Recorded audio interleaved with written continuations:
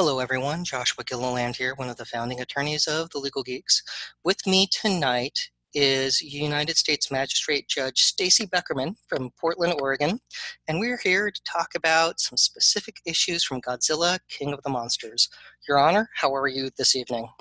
I am wonderful. Thank you. How are you doing?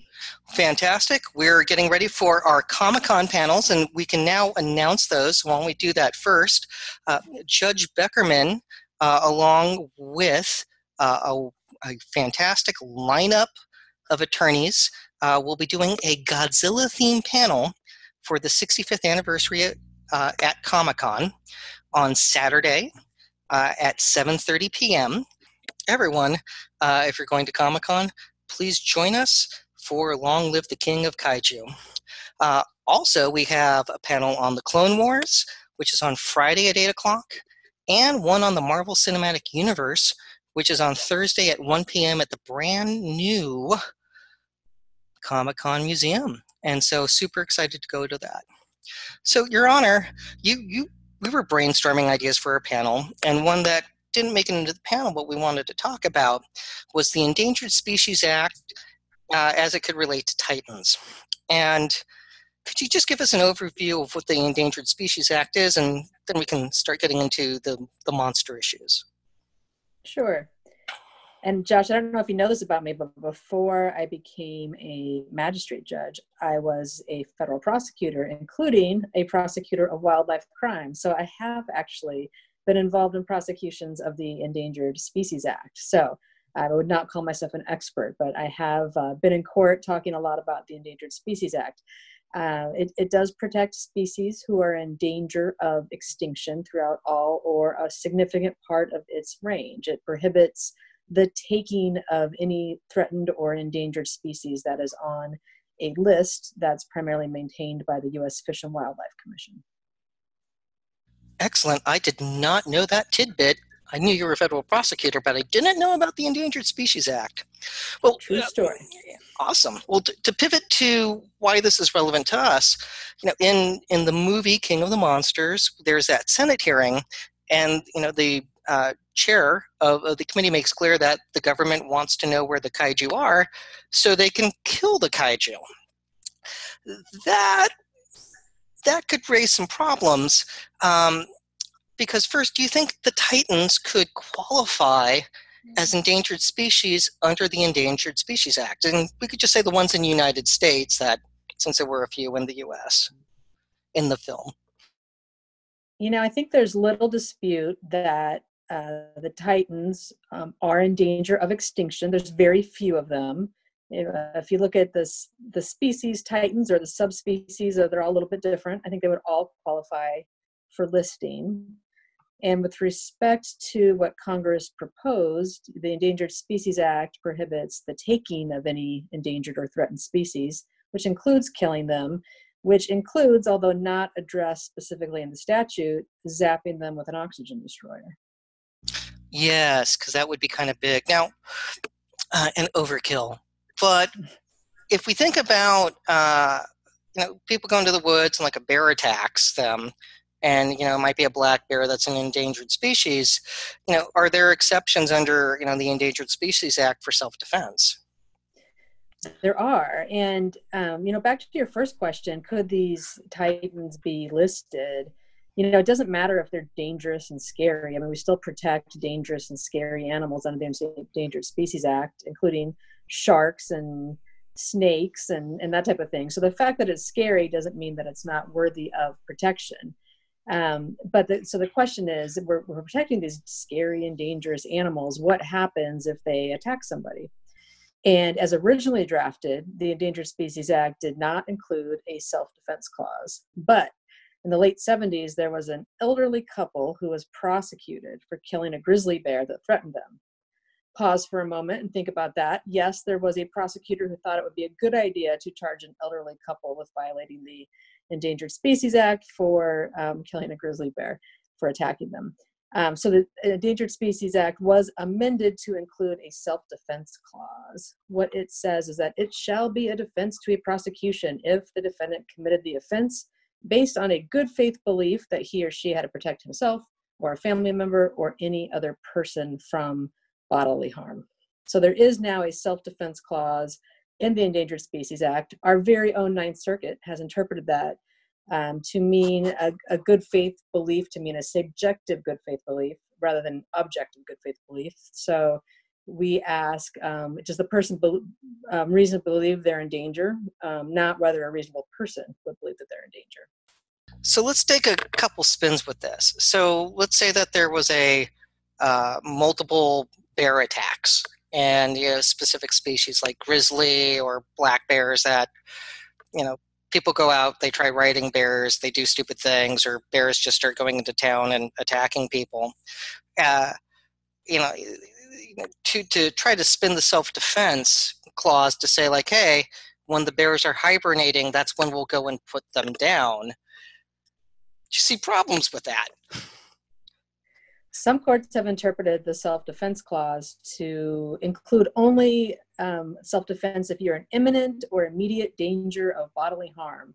So in your example, if someone's hibernating or is frozen in ice or otherwise inaccessible, they're not creating a risk of imminent or immediate danger. So arguably, it would not apply.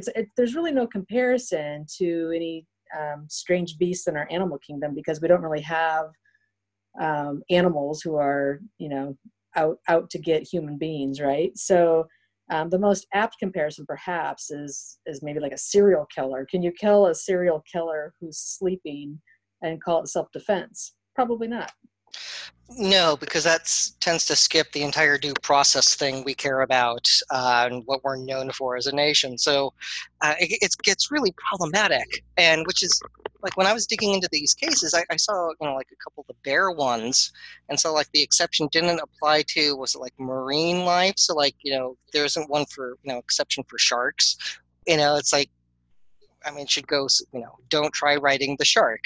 Don't swim with the shark. Don't like poke the shark and hope everything works out. Like, some things you just shouldn't go out and do. But with trying to pivot to the Titans and saying like, okay, if one of these things has been napping for a few million years in Wyoming, and we decide, okay, is it endangered or not? Well, I think from what you described, somebody could find out that yes, it is. It's rare.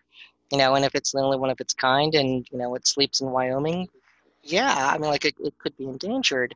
But to say like, okay, we're going to order a tactical nuclear strike to put it down, that seems problematic from a fallout sense, and the thing's not hurting anybody. So it's like a proactive step that I think would be comparable to like putting down hibernating bears.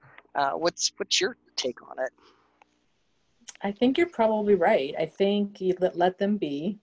I think that there's a lot. I've read all the bear case law as well. So it seems to be a lot of people trying to protect their pets or chickens or their horses, and they're afraid that the bear is going to attack, and so they'll shoot and they'll say, "Oh, self-defense," but they're coming after my family. There's a lot of that.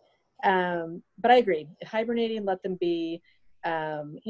Technically, if you really want to off a Titan who's hibernating, wake them up. At that point, you will be in imminent or immediate danger, and then you get out your oxygen blaster. But before that, I think you probably are going to violate the Endangered Species Act. Yeah, which is one of the reasons the end news clip scenes that they were showing made it sound like seeing a Titan in the wild sounded more like whale watching. That like a cruise ship saw Godzilla swim by. It's like, oh wow, that was kind of cool. Like, it's like, if you don't poke at the creature, again, don't try riding it. Don't be stupid.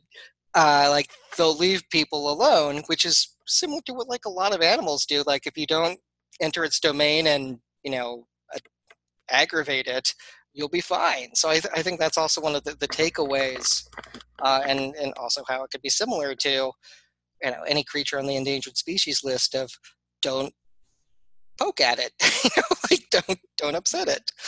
I'm Uh, now stuck on the idea of the Godzilla cruise. I think I'd be game for that.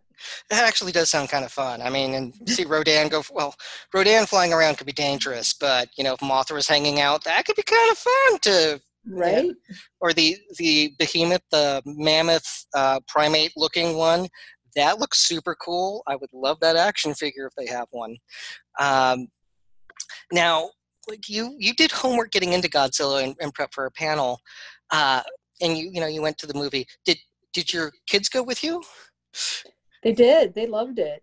Good. They loved it, and I'd like to thank you. I now cannot sit through a Godzilla movie or a Marvel movie or a Star Wars movie without analyzing every legal issue that might come up. So thanks for that.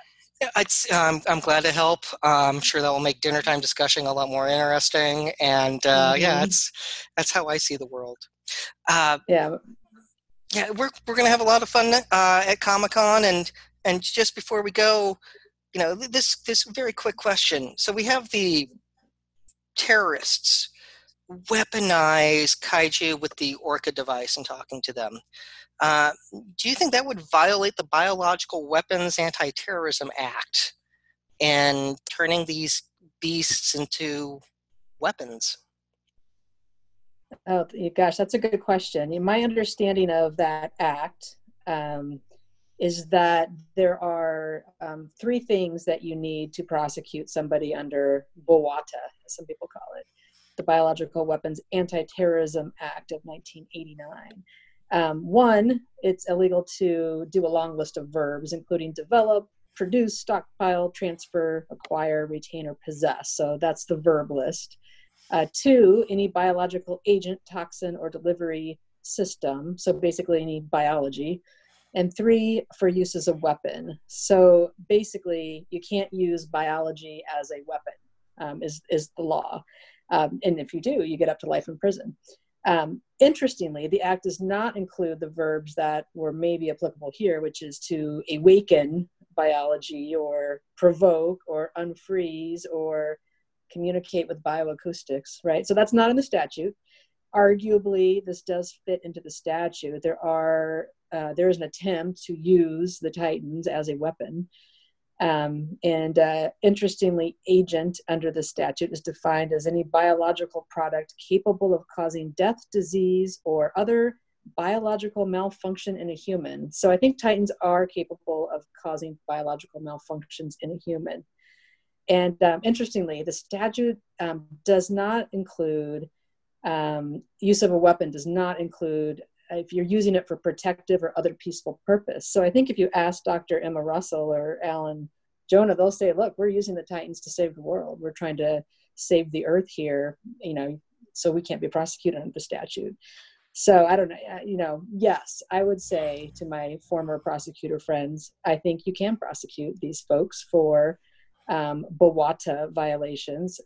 As we know now, Dr. Emma Russell did already receive a life sentence in the middle of Fenway Park. And Alan Jonah, on the other hand, I say we prosecute him. Well, that and with the post-credit scene of getting Kevin's head, and depending on what they do with that when we see Kong versus Godzilla, it might fit under the statute at that point in time if they've created something from King Ghidorah's DNA. So that could be, I think, stay tuned is probably a good way to look at this. I think maybe that's San Diego Comic-Con 2020. Can't wait. Can't wait. Well, Your Honor, this was a preview of what we can talk about in San Diego. Really appreciate your time.